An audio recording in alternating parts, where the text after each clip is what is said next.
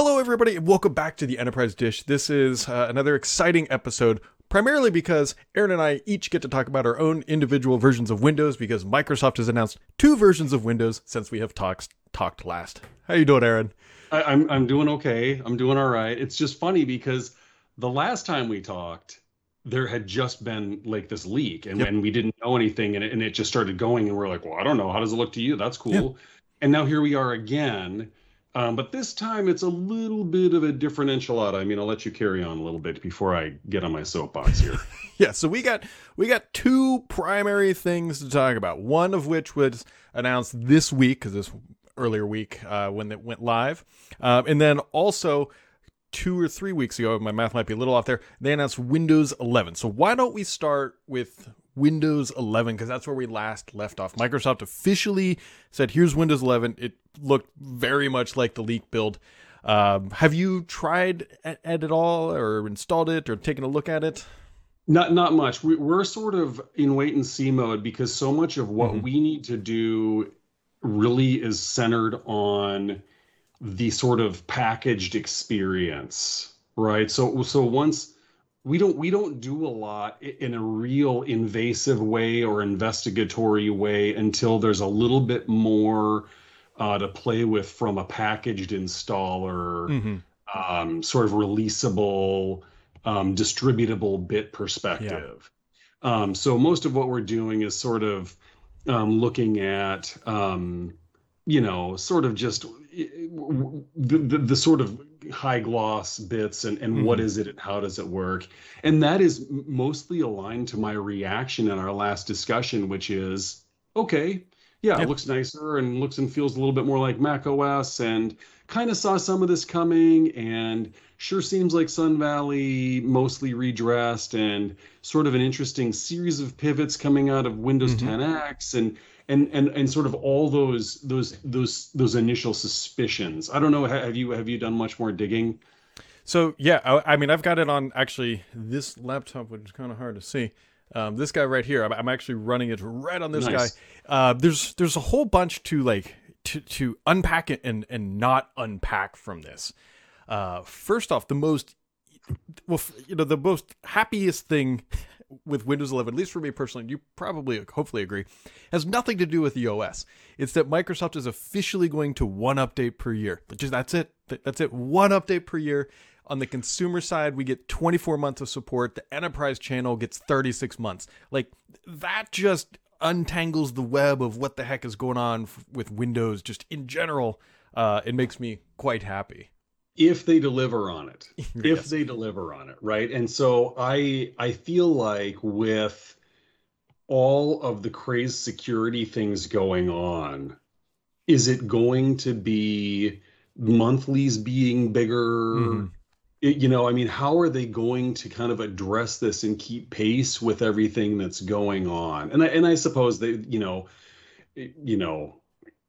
monthly updates, they can wrap anything they want into that, right? and Yep. and just have the major kind of roll up big build kind of reinstall situation, which a lot of people were waiting for anyway in the enterprise, right? A Hmm. lot of people were really slow rolling that anyway. So I think for a lot of people, especially our listeners, this might not be too earth shattering of a, sort of an announcement.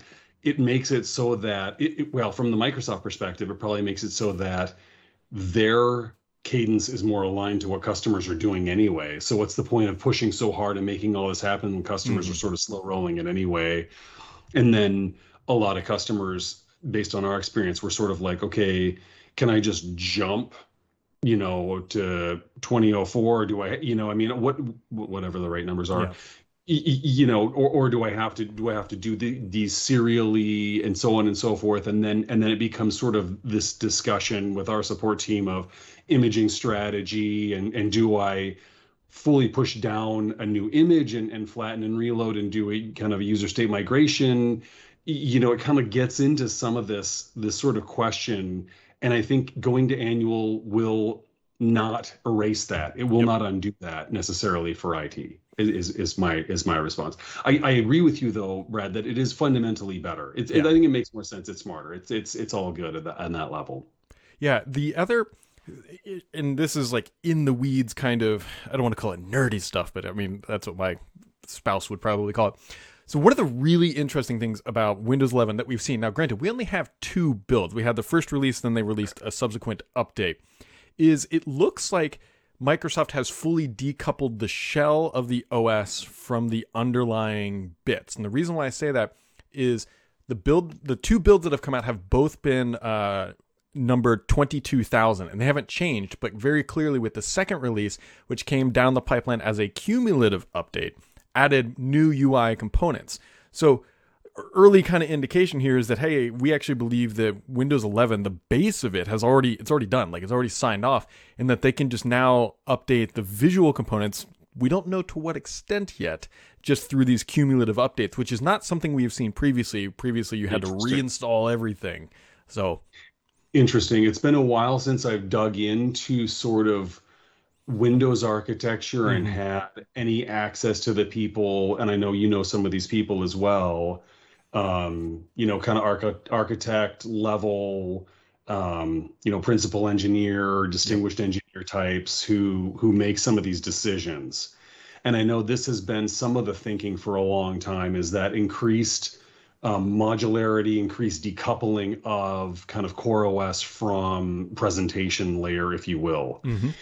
The other thing, as we know, is that Microsoft is interesting in that they build the client first, and then after that, historically, has come the server operating system based on that, the client kernel and all of that, which to me always seemed backwards. Why would you put the sort of more refined, more built out vehicle first when you could put kind of the stripped down kind of more utilitarian piece out first?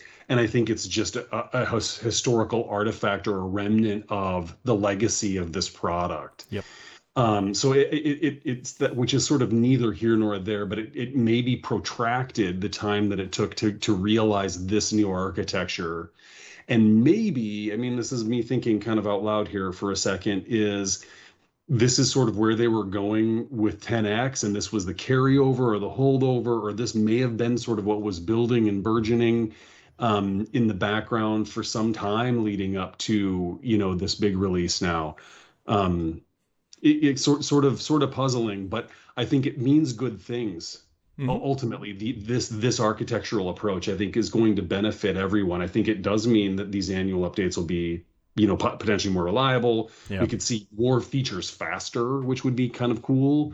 They can take it farther. So anyway, it's we don't know the full hopeful positive ramifications of this decoupling, and because Microsoft hasn't really communicated all that well yet about their actual intentions. We're just kind of reading like, this is what we've seen in 2 builds. Who knows? The next build could change all that, but I would be quite surprised if things get completely intertwined again. So we're just kind of sitting here twiddling our thumbs waiting for Microsoft to communicate on that one. I agree. I don't think we're going to see a big reversal at this point. Pretty much for sure not. Right. I mean, that would be monumental, crazed, human years of work, plural, like these mega teams of devs, kind of resetting. So I agree on that. This is probably the way forward, and it has all kinds of implications for the work that we now have to go and do, which, is multifaceted and is a lot of hours and will be, our coming year and probably 15 months or more is going to be revolving around this change and this evolution, which ultimately I think is good. It's good for the enterprise, especially if this architecture plays out the way that we think of it. It's going to mean more features faster, and it's going to mean, cleaner updates and possibility of better security architecture, all these things that everybody needs badly. That's going to be good news for IT. The one big question I have that Microsoft has not answered yet, and I know the usage of this SKU is pretty small, but it's an important one. Windows 10 has long-term servicing channel, which is you kind of install it, and I keep asking Microsoft, like, is this coming to Windows 11? What's the arrangement? Is it going to be like, hey, if you need that type of feature, continue to run Windows 10 LTSC and don't talk about like Microsoft won't tell us if this SKU is officially coming. So that is one of the major outstanding questions, at least still to this day. That is a great, great question. For a couple of reasons and on a couple of levels. There are a lot of hardware and software manufacturers who rely on the long-term service channel in order to make their products sustainable.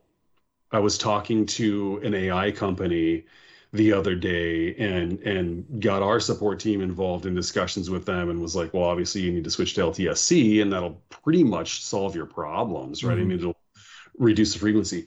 But the fact that they're going to the once a year update might mean that they're going to get rid of that to your Brad. And that would be a concern, right? I mean, that would be very disruptive to all these ISVs and IHVs who want more control.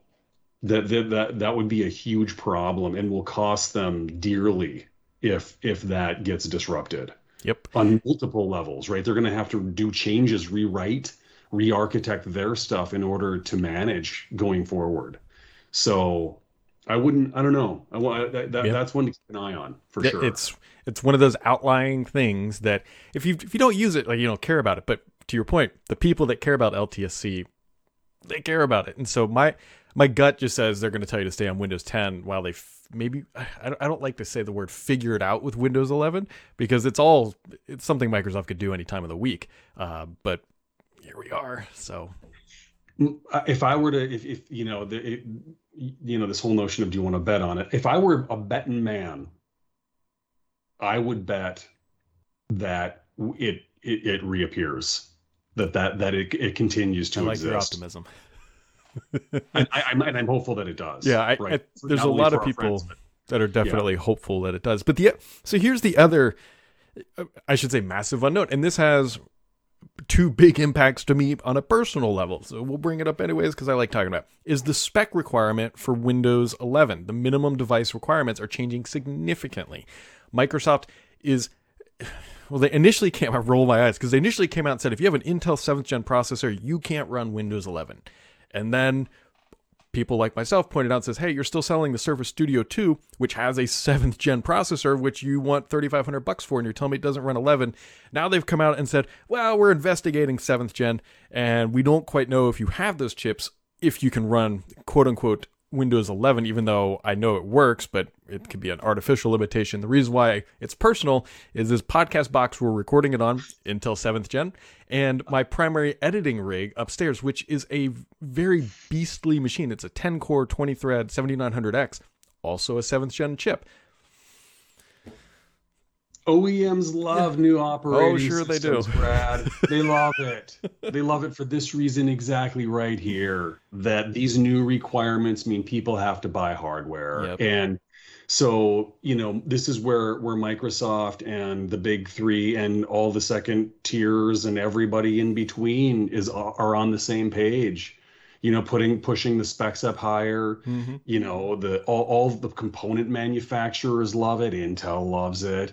It's good for business in a lot of ways. But to your point, is this sort of a artificial, we made this up because it'll just work better, or will it fundamentally not work? Or are there, the other thing that is a real problem for business is if there are underlying like risks and holes and things that pose a problem for running on those older processors.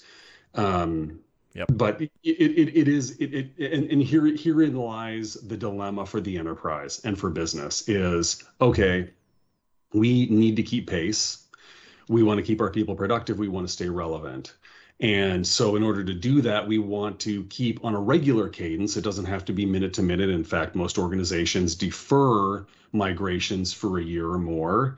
But when that time comes, how do you execute that? And invariably, it can be quite disruptive and costly for this reason right here. Okay, we want to migrate OSs, but we also now have to migrate hardware. So do we deploy new hardware on the old operating system and then do in-place upgrades to the new operating system, or do we do them together, which is actually even more costly from an IT perspective because of all the churn associated, yada yada yada. And so in a very large enterprise, there's usually a very massive test undertaking that rides along with all of that. That's a lot of hours and energy, and this is not sort of just a, oh yeah, let's go buy the new stuff kind of decision. This is a big project with a lot of people involved and a lot of decision making and a lot of here's why we can't do it yet kind of notions, which is also why you saw, Windows XP end of life dragged out forever and ever and ever and ever, because there was not a very good way forward for most businesses. So this shouldn't be, and of course a lot of that's been fixed and things are better now, so good, but the same fundamental set of challenges still exist, and the same questions still have to be answered, right? The same diligence has to be undertaken. So it's not a casual let's go do this kind of, have an adventure kind of thing. It's high risk. No, it's a big deal. It's a very big. So there's the problem is Microsoft has already they put out an initial spec list and then they kind of scrubbed it from the internet, and then they put out a different one, and then they said, well, maybe that's not really it. And we don't know what's really going on here, because Microsoft initially said the requirement baseline was a TPM 2.0 chip, which is the security module on the motherboard. Fine. Like that's a fine requirement. The problem is I think TPM 2.0 goes all the way back to like Intel 5th gen potentially. So it can't be a line in the sand and say it's just that, because that narrative falls apart. And so now, along with LTSC, we're sitting here waiting, figuring out what devices are actually going to be able to run this. Oh, yep, exactly right. And so we're kind of just waiting and wondering, right? I mean, everybody's in this same middle ground of, okay, looks cool, feels cool. What's it cost, right? What do we need to run it? Yep. What does that mean in terms of when we realistically can get on it, right? Is it a 2022 thing? Is it a 2023 thing? Is it past that? Probably for most organizations, it's going to be late 23, maybe 24, right? And end of life for 10's 25. Is that right? October 25. So yeah, that's about right. So there's time, right? I mean, that's cool, reasonable, but that's going to be a necessity for most organizations, having that much time.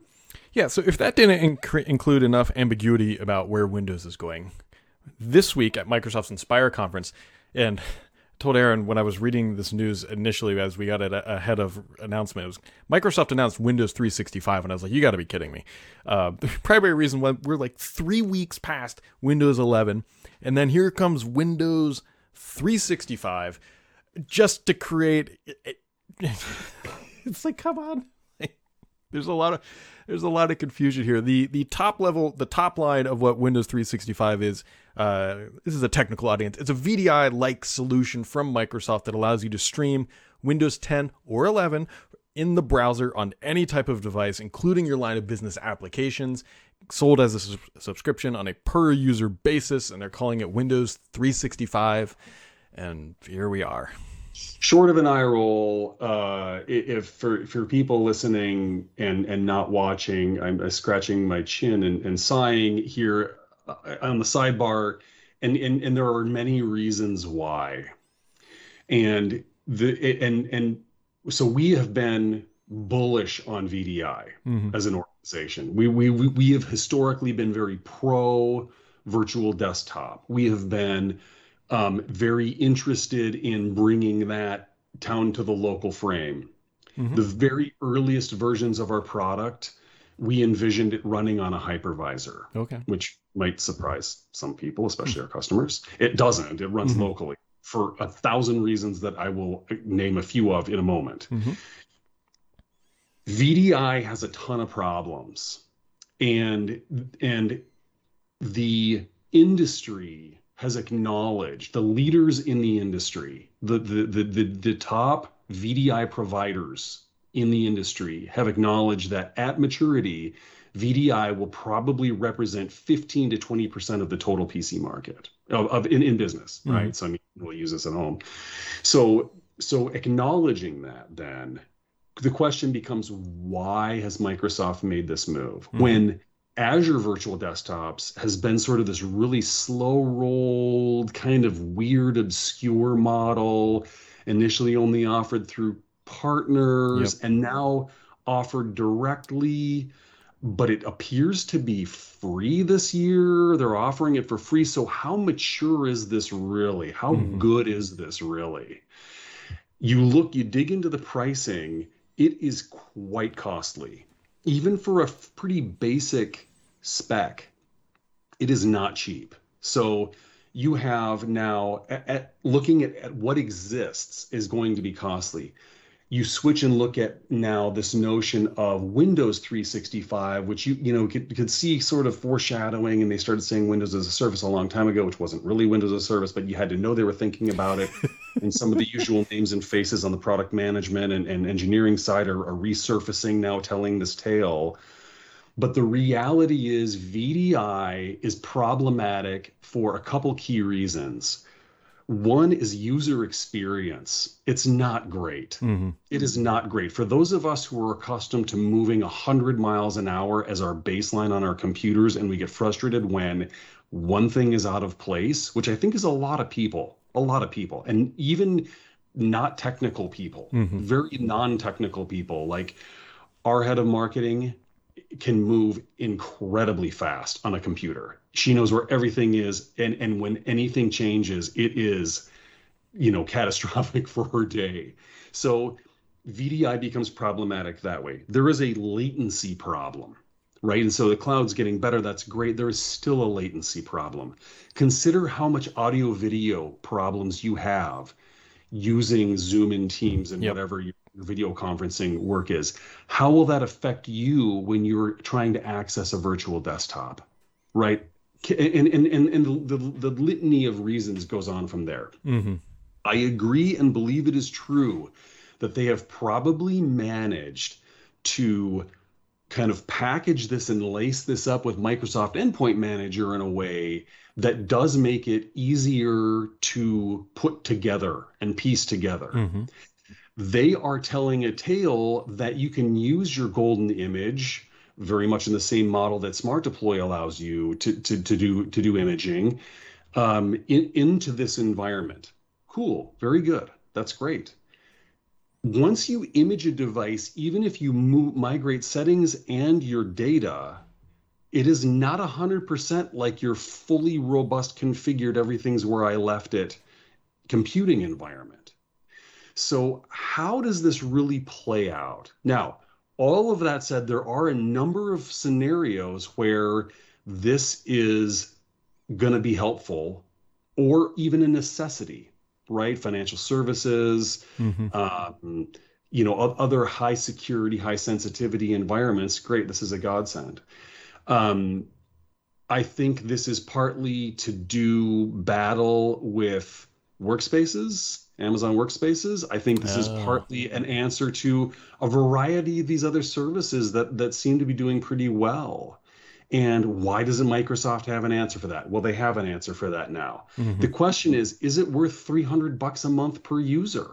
Right, or something like that. It's high. It's Wow. really expensive. It's Workspaces is like $30 on the low end. It doesn't get you much, Hmm. right? And so that's the other thing. If you want performance, if you want native performance, native like performance, you're gonna pay through the nose. You're gonna pay like crazy. So anyway, maybe I read it wrong, but it sure looked like it was about $30,000 a month for 100, environments Wow. on Azure, the Azure Virtual Desktop. Hmm. And that's part of the reason why I think they're giving it away for free, that they know that that's not competitive. Yeah. But that's just what Azure costs. The cloud isn't cheap. No, it's It's not. not, It's not. right? So everyone needs to abandon this idea that you go to the cloud for value.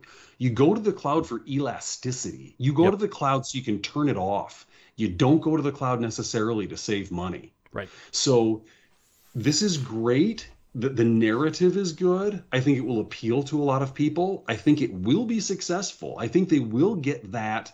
They will come up to that kind of floor that the industry is saying exists. Hmm. But I also think, and it'll be another one of these, you negotiate your enterprise agreement, and you're such a huge consumer that this tuck in of 15% allowance of your endpoints for this. Yeah, Your I think that's Microsoft 365 includes up to this much Windows 365, and yep. everything's 365. That starts to become kind of a digestible thing when your enterprise Hmm. agreements on the orders of millions or tens of millions of dollars a year. But there's a lot still to be answered. So far we are, well, and all truth be told, we had a nice little adventure down this path of full cloud delivery, a lot of streaming, Hmm. kind of simultaneous local execution, some streamed. The way that Microsoft is doing it is classic VDI, hosted virtual desktop. Not a lot of mystery, Yeah. still a lot of the same problems. And so how this ends up working and how well this all gets pulled together, and how what the feedback is from the community, I think it's going to be a typical Microsoft adoption curve where what's on the label doesn't match what's in the box on Hmm. V1. V2, yeah, it's sort of there, but it doesn't work very good. V3, finally, they're delivering on the promise, and it really is going. And then pricing starts to come together. But I think we're looking at that, and those might be years each. So this might be more, sort of a Win 10 end of life and beyond picture that we're Hmm. looking at for this package and product. So I'll pause my rant and give It's you a it, no, it's segment I mean to it's good react. insight because to your point, I fully agree. The cloud is not cheap. It's certainly convenient because it allows you to, as you said, elasticity. As long as you're building for cloud native applications, it can make sense in a lot of scenarios. But if you're doing a lift and shift operation, you're not going to save money because it's a poorly optimized platform for something like that. But That's right. the the pricing is going to be the real interesting thing here because it reminded me of, gosh, this was seven years ago, 5 years ago, something like that. Microsoft had a problem with getting customers to use their Azure credits, so they started dangling fruit with those credits. I suspect that you're probably onto something. It's like, oh, you're using it, you're an E5 customer. Well, we'll give you, how many seats you got? You got 100 seats. We'll give you 10% cloud desktops for free. Just go play with it, get fun, have fun, and when you're ready to expand, call us, and your 11th one is when you start paying, something like that. Yeah, there's a hosted virtual desktop pricing calculator, but perhaps coincidentally or not, the link to it's broken from the Azure Virtual Desktop information page, and there is no other information about price given for Windows 365. So we're going to enjoy a long hype cycle Mm-hmm. and a lot of rich demos, and we're going to see this unfold in many waves, and I think we'll see this shift a couple times and morph into a thing that becomes more usable. I mean, of course, there's going to be case studies. There probably already are case studies of XYZ amazing company in some exotic location is, enjoying better productivity and saving money and realizing, world peace as a result of this. Mm-hmm. But for most of us normal humans, it's going to be a complex proposition, partly because if you look at the capability, right? So they've got the table with all of the what you can do with it on different platforms. So yes, you can access it from Android and from iOS and from Mac OS. Cool. What can you do from those environments? Mm-hmm. Depending, kind of not much. You need a Windows desktop to do all of the things that you do to be productive. And so now I've got a full Windows client I'm working from connecting to a remote Windows client. Okay, so now why do I have the local one anyway? Right, so it goes back to this. I have a thick client to connect to my remote PC. It'd really be better if I had a thin client, but I can't do as much from the thin client. So why are we doing this again when the performance is so horrible? Oh, that's right, security. But why is security so bad? It means it becomes this really circular argument, and there's a balance to strike. Yep. And anyway, complex. We're gonna have more on this topic later because I like seeing Aaron fired up. Well, there's a lot more, Aaron. I very much appreciate your time, but we're still looking for LTSC specs, what the real future of pricing is for Windows 3. My problem is like in my brain, it's Microsoft 365. Like that's what's. And every time I say Windows 365, I want to say whatever. It's hard to get out, but we very much appreciate your time hanging out with us. Everybody else, you can find links down in the description below. And as the cool kids say, subscribe or something like that. And we'll catch all of you right back here next time.